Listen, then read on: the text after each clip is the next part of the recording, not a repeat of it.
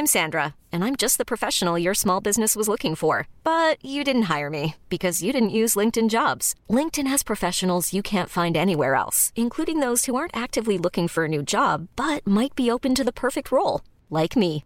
In a given month, over 70% of LinkedIn users don't visit other leading job sites. So if you're not looking on LinkedIn, you'll miss out on great candidates like Sandra. Start hiring professionals like a professional. Post your free job on linkedin.com/achieve today. There's never been a faster or easier way to start your weight loss journey than with PlushCare. PlushCare accepts most insurance plans and gives you online access to board-certified physicians who can prescribe FDA-approved weight loss medications like Wegovy and Zepbound for those who qualify. Take charge of your health and speak with a board-certified physician about a weight loss plan that's right for you. Get started today at plushcare.com/weight loss. That's plushcare.com/weight loss. plushcare.com/weight loss.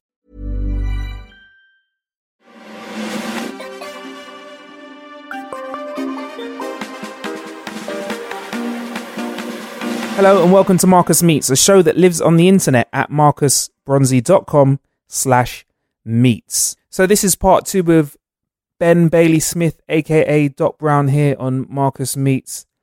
And there's something that Doc has done, which, whether you like it or not, he's very well known for. When you go to YouTube and type in his name, is the Russell Howard's Good News. Of course, yeah. I mean, it's sort of become a kind of a legendary moment in my career, that 1 15-minute set. I've always been a believer in the Freeway lyric where he says one verse can fuck up the game.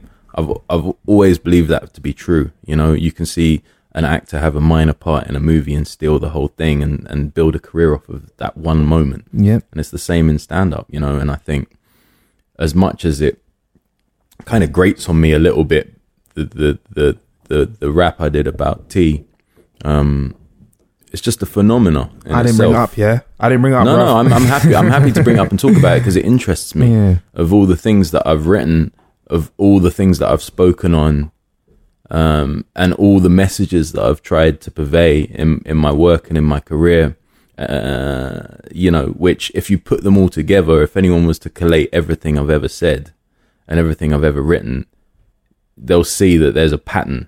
All it is, deep down underneath, is about love and equality. That's the message of everything I've ever written. There's a depth and there's a hidden layer to everything I've ever produced. But the Tea song was just about tea. Right? I don't know what the fuck I was thinking. I bring you to my house as a friend in my kitchen. You offered to make the tea. Naturally, I say yes, you're my guest, so I take the offer gratefully. But then what I see made my heart burst. You only gone and put the fucking milk in first. and it was written in, I don't think I've ever written a rap quicker than that. I wrote it in, I'd say, under 10 minutes. And enough time to make a couple brews. Yeah.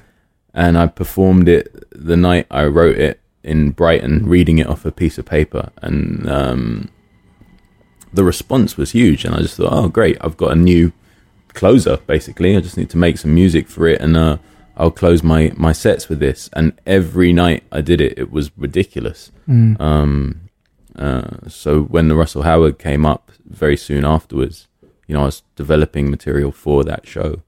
I thought, yeah, there's only one song to end with.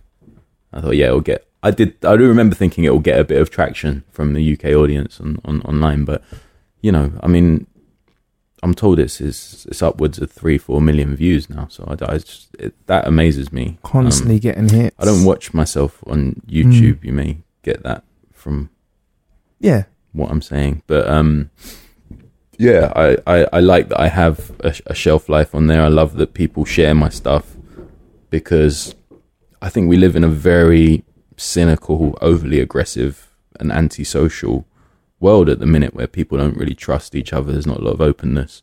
And I like to think my comedy and my music is something that people of like different backgrounds and whatnot can sit around and just find funny and entertaining and joke about it together. Of course. I think that's why that one stood out so much, because it embodied all of that, and you might not have even felt I didn't even think about it. You tried to do that at the time. I just thought this is something that British people get really het up about. So I thought it'd be funny to touch on it. But actually, what's happened is, like you say, very, very, very rightly, it's sort of tied into that deeper layer of love and equality, because, you know, I've had Muslim guys, Jewish guys, gay, lesbian, transgender, super old OAPs, teenagers, students, all sorts of people contact me saying exactly the same thing about that song, how much joy it brought them, how funny they felt it was, how they, you know, quote it to their friends at work or at school or whatever. And as much as I'm like, hey, I got other shit, it makes me really proud. It cut through. Like, these guys in other circles might be arguing about something or fighting to the death over something, and yet this ridiculous ditty about tea brings them all together. So yeah, I'm very proud of it. I'm proud of it. It cut through, and you know, like you said, like I sent it to my mum. She had a giggle. Yeah. I sent it to my dad. And it's quite funny, isn't it? Yeah. Because it's so littered with aggressive swearing, but it doesn't feel that way. It feels like something you could play to your kids. And I should probably create an edited version so people can play it to their kids. But even, you know, Yorkshire Tea, who've championed me online, it was born from that song. Yeah. And even they post it, like, with a warning. Sporadically, they'll post it and say, hey, you know, we don't, we're not promoting the swearing, but we're very much promoting the, because I created an album at the end of last year called Empty Threats, which I'm going to perform in its entirety at Glastonbury, which is an album of, you know, all the best comedy songs that I did in my time on the circuit. And I really should have made an edited version of that, but I just thought, fuck it. Yeah, Glastonbury. Excited for that? I can't wait for that.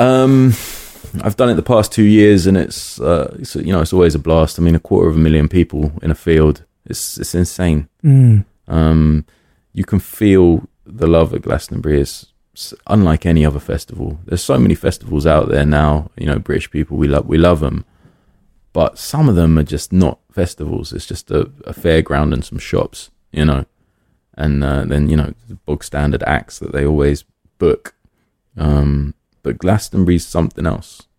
It's something else. There's a spirit there, like with Woodstock, where it's, you can't quite put your finger on what's going on, but you can feel the energy, because it's not every day you have 250,000 people in a field in close proximity, all focused on one thing, having a good time. It's very hard to go there and just, like, I'm always surprised when I see other comics or musicians come down and say, hey, what's going on, man? Or, what are you going to do tomorrow? Are you going to be around on Sunday? And they're like, oh no, we're just doing the gig and then we're off. I'm like, how can you treat it like just like a club gig? I don't understand that. Like, when I'm there, I'm there, and I always make sure I perform on the Friday night, so I don't have to do shit on Saturday and Sunday. Yeah, there was one year where I accidentally got booked for to close the tent on Sunday night. I was like, oh man, you know, that's peak raving time. Yeah, but also, like, I got to stay kind of straight, like,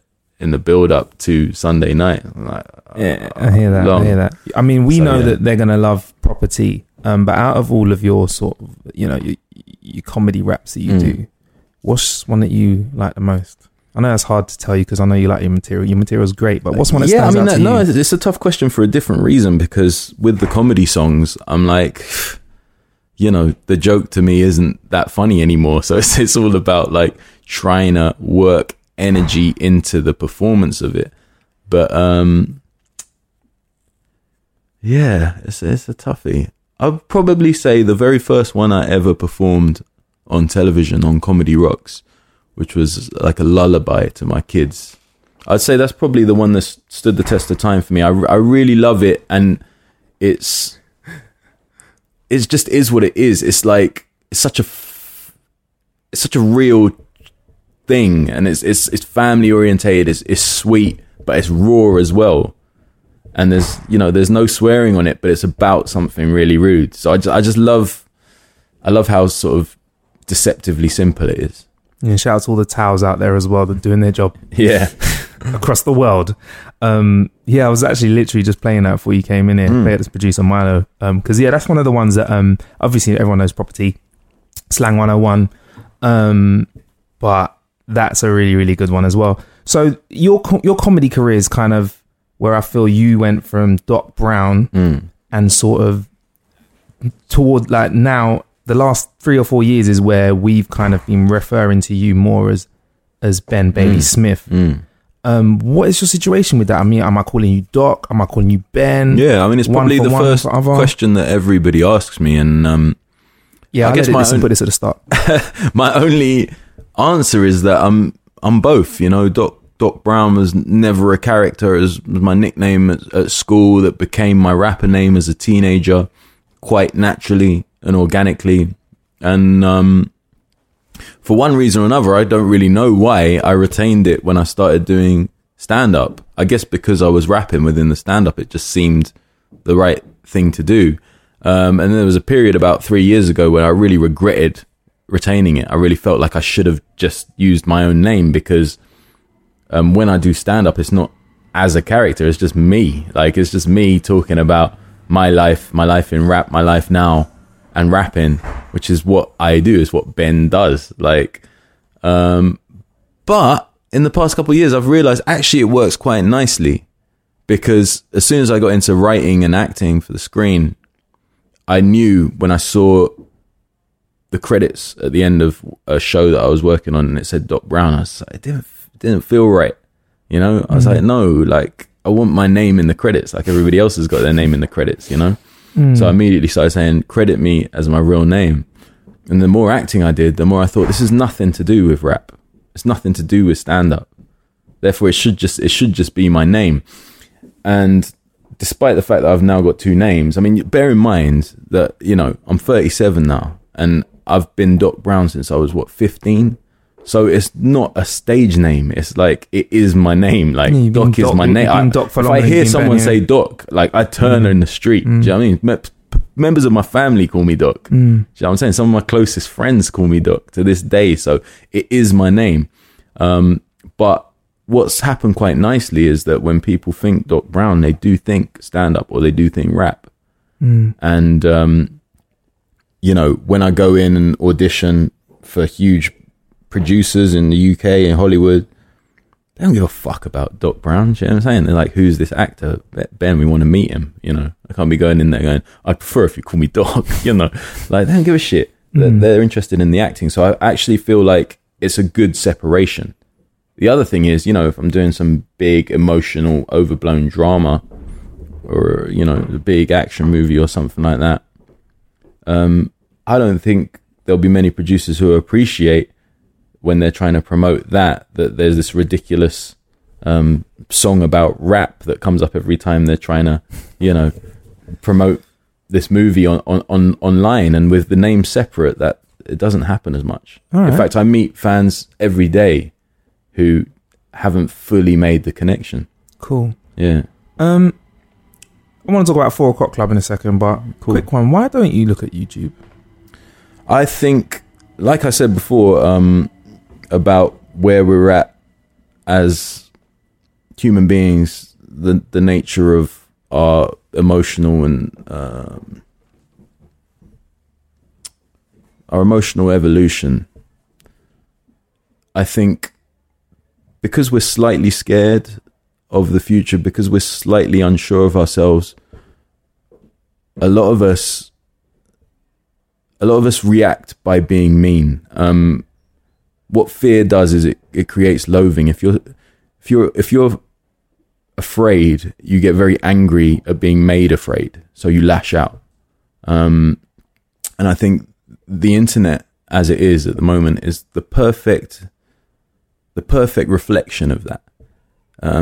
A coward can be abusive behind a keyboard with a fake name. Nothing's ever going to come back to them. And I'm not saying I'm not thick-skinned, but I don't need every day to be reading negative things about myself, even from complete strangers, because after a while it has a cumulative effect and it gets you down, man. It gets you down, and it's not what I'm about. I like to think as positively as I can about my work and about myself. I've struggled with depression in the past, and I just don't think I need to get that involved with myself and with strangers. I can't see the benefit in it. Put it this way, when you do stand up, you get reviewed, right? I don't read the reviews for a very simple reason. If it's a 5-star review and it's absolutely brilliant, I'm going to swagger on stage the following night like I'm the god of comedy. And the real god of comedy will strike you down if you get up on stage and swagger about like you're the man. And you'll turn off audiences. If I read a 0-star review, then all of a sudden I'm full of self-doubt and I'm rewriting the show, and I'm coming out the following night with worse material because I've totally lost faith in the material because of how savagely it was torn apart. So I don't see either as being beneficial. And I think the same thing about YouTube comments. Why do I want to read 300 comments saying that I'm amazing, I'm the man? Like, you know who I want to say, like, I'm the man? I want my mum to say it. I want my wife to say it. I want my kids to say it. I want my best friends to say it, although they never do. They all think I'm a prick. You know, I just think you can get very caught up in yourself and in negativity or positivity about yourself based on these complete strangers. Look at the nature of Instagram and Twitter and some of the biggest forms of social media now. They're all people taking pictures and videos of themselves and presenting a version of themselves that they hope will be attractive to complete strangers around the world. That's what we're all doing. Nobody's analyzing it. We're just doing it and thinking, it's fine. It's fucking weird is what it is. It's really, really strange. And people might say, oh, well, you're hypocritical because your very job is putting a version of yourself out there on camera. Yeah, but it's my job. Do you know what I'm saying? In my personal life, I just, I live like I lived in the 90s before I had any of this technology in my hands. And, people can say, well, dude, you need to wise up and you need to get with the times. All right, well, you do that. Don't worry about what I'm doing. There's a Drake lyric where he says, while everybody's partying, I'm just here making all the music that they party to. And that's kind of how I feel about my professional life. You guys, you keep doing the selfies and the Snapchats and spend your time doing that and sharing my stuff. I'll be making the stuff that you share. And in between that time, I'll be doing my thing on my downtime. Because there's you kind of hit a nail on the head saying that you're putting yourself out there for public review when you're doing this sort of stuff, which can lead to, if you do get if you get positive comments, that can have an effect, and negative comments can also have another effect. And a thing that's kind of come to the forefront of discussion has been depression. So what was your journey through depression? Well, what point in your career was it something that was something you had to deal with, or you had a journey through? Yeah, I mean, I've never really talked about it publicly, so I guess it's a bit of an exclusive, and I don't want to get into it too deeply because it's very heavy. But anybody who's suffered from it knows what it is. They know that it's debilitating, and they know that if your work is in the public eye, it's not going to help trying to outlive it and survive it and move on. So it's a tough thing to deal with, and it's something that I'm always scared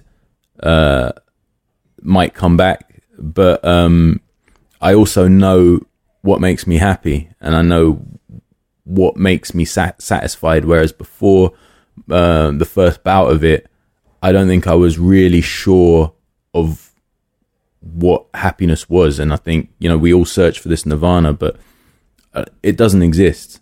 And happiness is a construct. You can't work towards this final happiness where you've achieved everything and you're totally happy. That never comes. Happiness comes and goes in the same way as sadness, in the same way as fear. And you grasp it when it's there and you enjoy it for as long as it lasts. And then in on the downside, when it's not there, you just think, well, I'm sure it will come around again. And you try and do things in your life, be kind, try and achieve things that you've wanted to achieve, and you notice it come back. So that's the positive way, the positive spin to put on it. I tend to peel all the way back, turn everything off, and focus on the really simple things that you can actually reach out and touch. So I stay offline first and foremost. I go to places that always have an effect on me.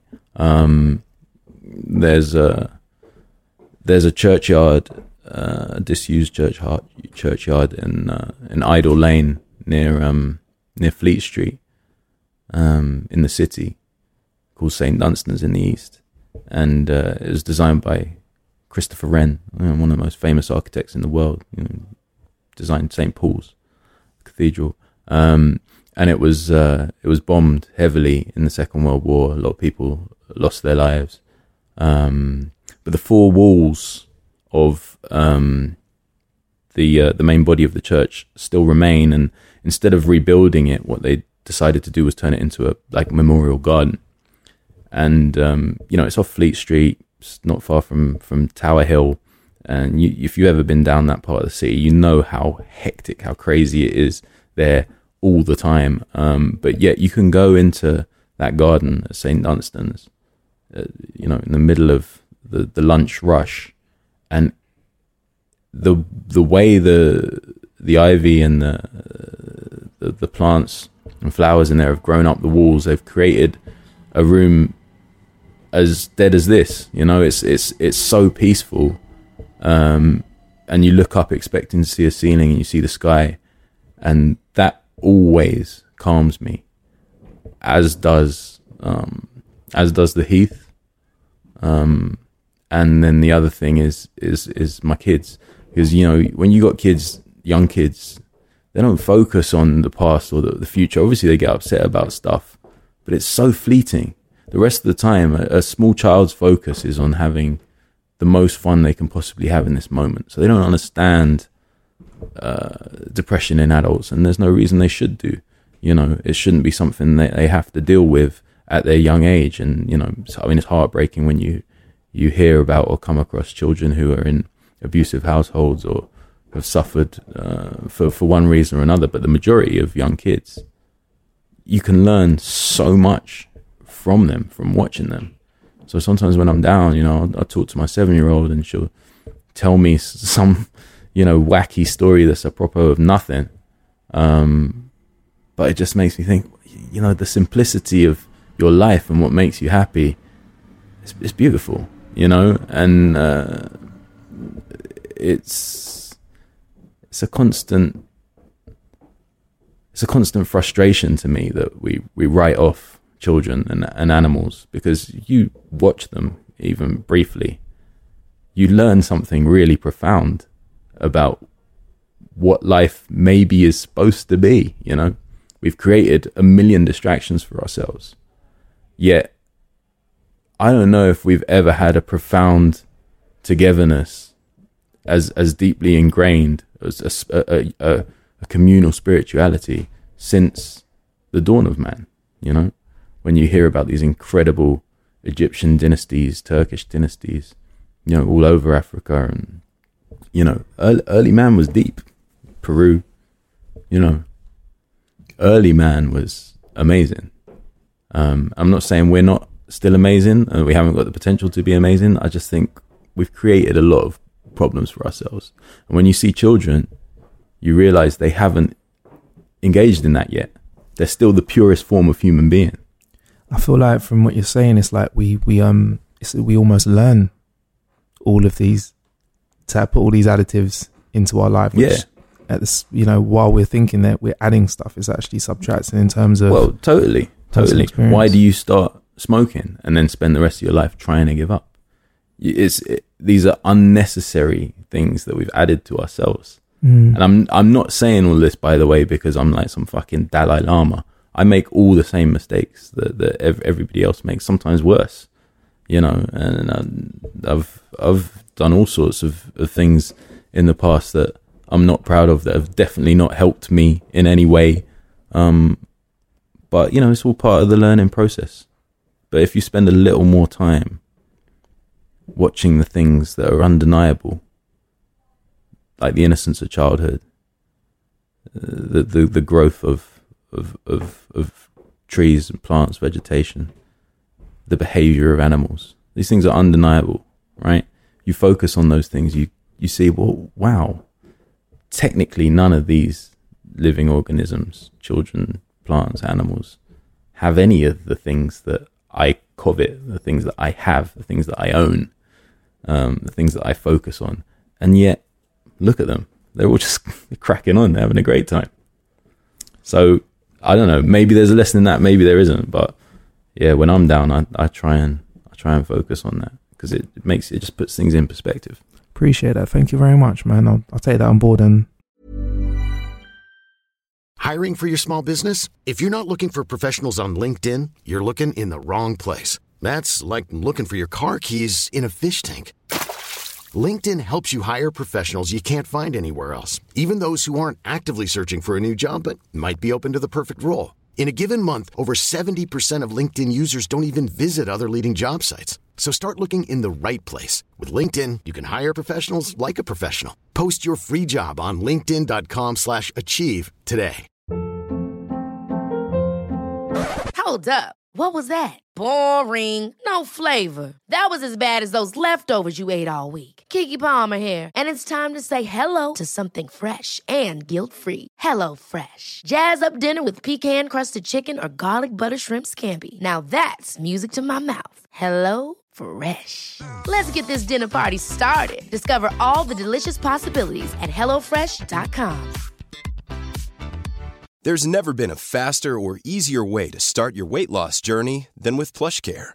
PlushCare accepts most insurance plans and gives you online access to board-certified physicians who can prescribe FDA-approved weight loss medications like Wegovy and Zepbound for those who qualify.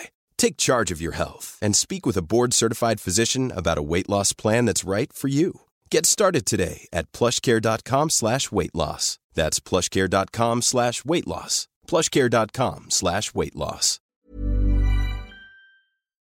I'm going to ask you a happier question now. 4 O'Clock Club. Yes. You know, it's a children's BBC show. Mm-hmm. You are the reason that came into play. As far as I created that show. Yeah. What is the 4 O'Clock Club? It's a 13-part continuing series, kind of comedy drama musical for children, aimed at I'd say 7 to 12-year-olds, 8 to 12-year-olds. It lives on CBBC. It's 5 series deep now, so 13 episodes a series. That's a lot of episodes. It's won some BAFTAs, some RTSs, you know, the biggest prizes in television.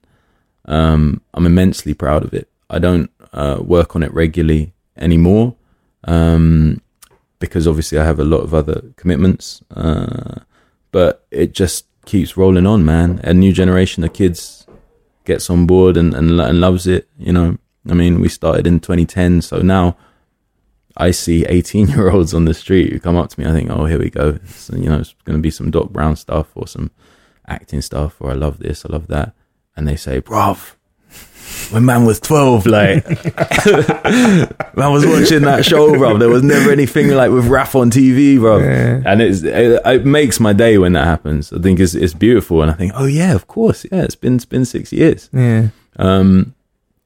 So yeah, I'm immensely proud of that. And when I was a kid, my mum used to scream the house down if there was ever, you know, a black person on television. And we'd all like gather around and watch it like it was some kind of ritual. I thought that was just my house. No, I think it's every black British household, you know, because in America, there's always been black people on TV. I mean, obviously, I'm not talking about like in the 50s and stuff, but, you know, from the sort of early 70s onwards, there was, you know, you had so many things, even if they were slightly stereotypical or whatever. There was always black people on television, whereas here it was such a rarity. And if you're growing up in London or in Birmingham or in Manchester, you'd walk out of your house and there'd be black people everywhere. So it was really weird, I think, for a lot of multicultural citizens in the UK to only see white people on television. So there was a part of me with 4 O'Clock Club, from the only thing that was a deal breaker for me was that the two heroes had to be actors of color. Like, that was absolutely crucial. And I always wanted to battle the idea that the heroes couldn't be black, like the helper of the hero could be black, or, you know, the villains or whatever. I never believed that to be true, that because you live in a largely white population, they can't get on board with a black hero. I just don't believe that to be true. And obviously, I'm not saying the 4 O'Clock Club was the thing that proved it. Hollywood's proved it, you know. Will Smith's career tells you everything you need to know. Yeah, people have no problem with it at all. It's only the studios and the producers who have, like, you know, they need to wake up and realize that. So yeah, I'm immensely proud of it, and it's amazing that it's still going, and long may it continue. Yeah, great show. I mean, what stands out to me with that show is it looks like quite a feat to have, you know, like you said, acting, musical, raps in it. Yeah, there's like cut scenes where it's like, you know, there's effects and stuff like that. What's the process of making a 13-part musical? That was my format, and I thought about it in short form terms. So like, I got that show greenlit on the BBC by creating just a tiny 5-minute version of how I saw characters going from acting in dialogue into rapping and then back into acting, you know, which is nothing new. They've been doing that in musicals since the dawn of cinema. But I had no idea how much work it would be once we started talking about them as 25-minute episodes. I mean, 3 songs per episode. By the time I stopped working on the 4 O'Clock Club, I'd written 146 songs. 146 songs. And my partner, who I make all my music with for stand-up, who made the music for Property, Mikis, you know, the work, he's still working on it. The work that he's done is unreal, and the time constraints we're under and the low budgets, I don't think it's ever been matched in television history, in anywhere in the world. I don't think anybody's made as much music for a show as me and Mikis have over 5 seasons. Bruv, because they're not, I'm baffed by that, because they're not shitty little raps. There's no, they're fully formed. Music produced. They're fully formed. And it was so much work that I had to, like, I just couldn't do it anymore. It got to the point on the 4th series where it's like, I can't take 3 months out from everything else I'm doing to write all these songs. So I had to walk away, and it was really hard because we thought, well, who else can do this under the time constraint? I said, well, this is the main reason I'm able to walk away, because I do know a guy. And now my younger brother Luke writes all the songs. Oh, wicked. Yeah, kept in the family. It's still in the family, and yeah, he's amazing. And I say he writes even better hooks than me as well, so he's really taken it to the next level. Wicked. Yeah, it's great. It's something unique, and I love that kids love it. So some people know this, some people don't. Your sister is Zadie Smith. Also of this parish. And I'm going to be honest with you, I should have read her books. You really should have. I really should, and I will. My mum has told me about these books for a long time. Yeah, and you can't be a Northwest Londoner without reading White Teeth and NW. I mean, she's actually named one book after the area, so those are absolute musts. There's one thing, I'm not a liar, bruv. So I just had to say the truth. No, I appreciate it. A lot of people do bullshit. Oh, yeah. I love the books. This, White Teeth. What's your favourite bit?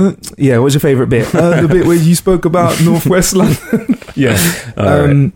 What sort of words what words did she have for you during your journey in the industry? Because she's somebody who's a talented writer. Yep. You were also a talented writer. We now found out that your little brother's a talented writer as well. Yep. What input did she have on your career?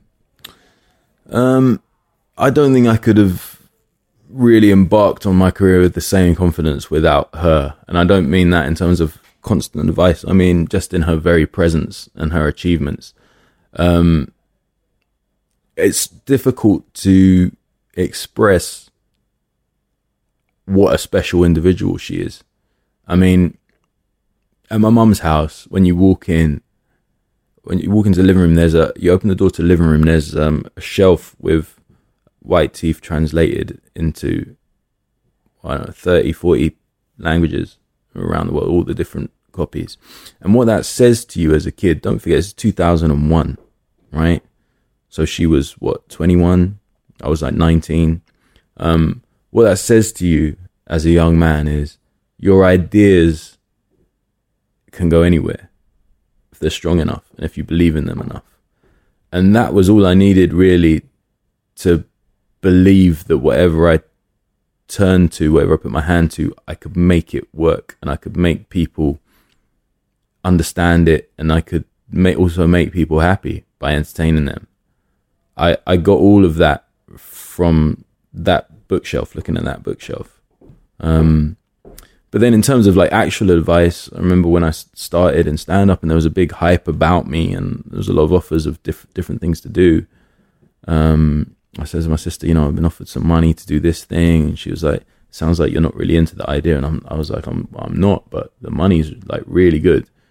And she said to me, never forget what your job is,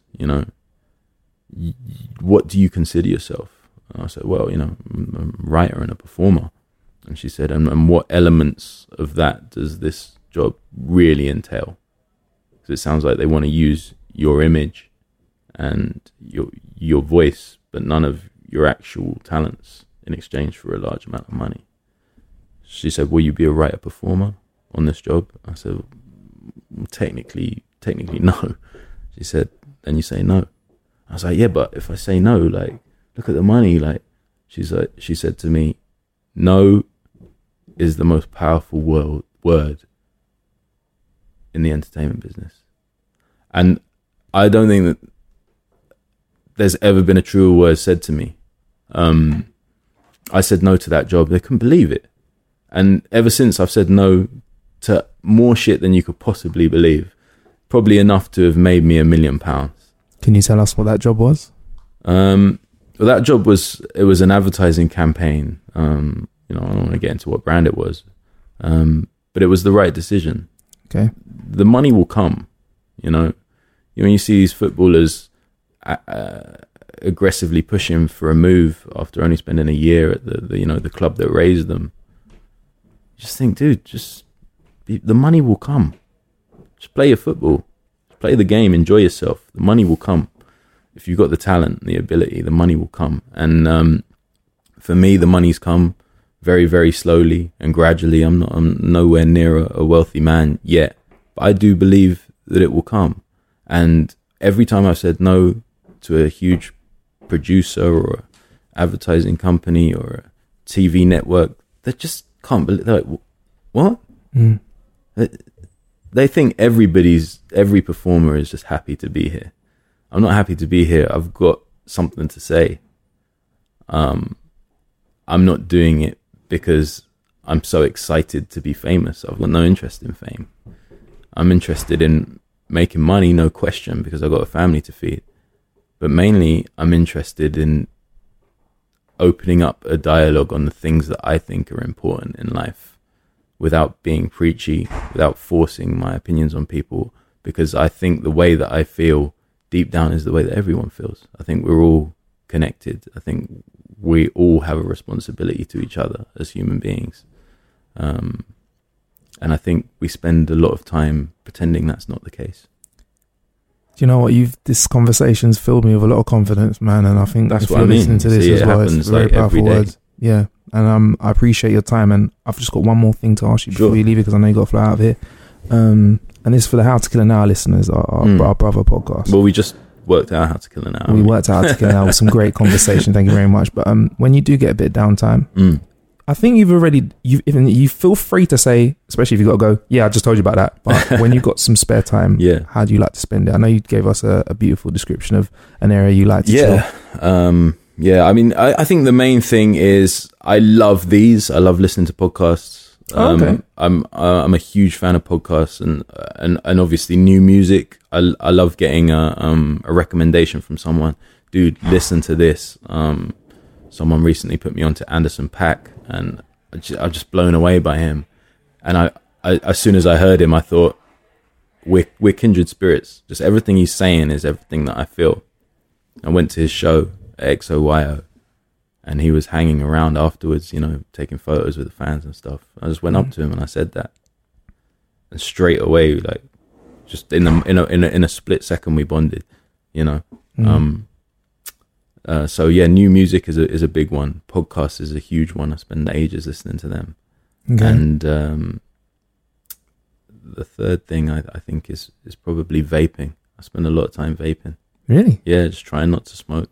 Okay. Yeah. I'm not a vaper. I don't know. Like, what do you use? Is it one of them big old thing ones, or the cigarette looking ones? It's kind of chunky. I'll get it out. It's about the size of a cigar. But it's not cigar vape. Yeah, it's not like with added swag. It's not as big. Shit. It's not as big as some of the ones you see. Okay. But it's powerful, and it creates a nice.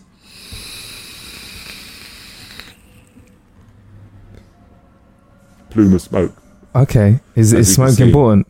What's some flavor and stuff? I don't know. It's kind of like a fruity flavor. Okay, it's basically like shisha. You know. Okay, I do love shisha as well, but yeah, I don't want to put any more tar or smoke into my body. And what I just inhaled and exhaled. Nice. Yeah, it smells lovely. Nice, yeah. What I just inhaled and exhaled is it's like vegetable glycerin, food flavoring.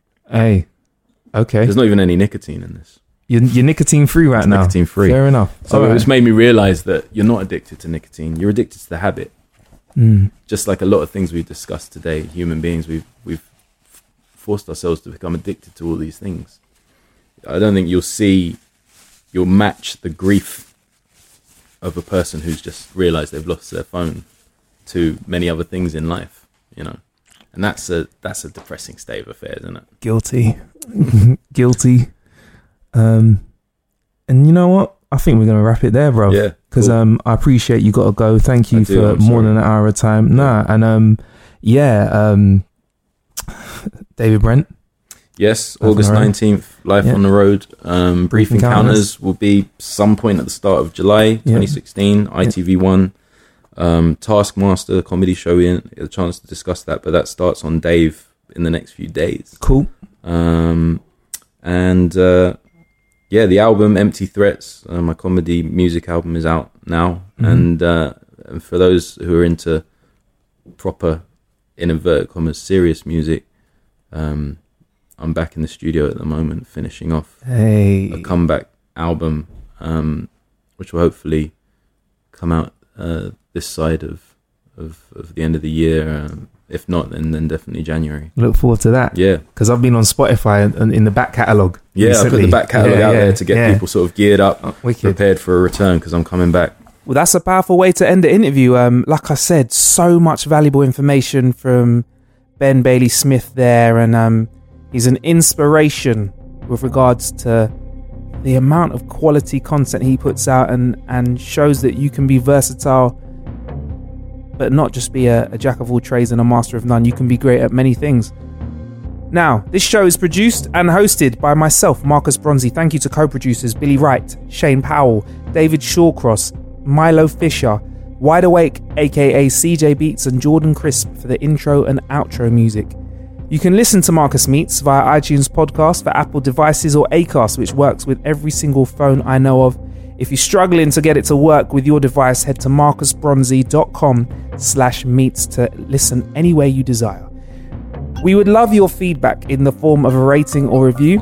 You can do that by going to marcusbronzy.com/review. And if you really want to support us, head to marcusbronzy.com/coffee or marcusbronzy.com/tea. Because if you donate the cost of a cup of coffee or tea to us every single month, we will ply you with bonus content, early episodes releases, exclusive merch, and tickets to live events, and let you have input on actual show content and guests in the future. You can donate as much or as little as you want, or nothing at all, because this show's free to listen to. Thank you for your ears.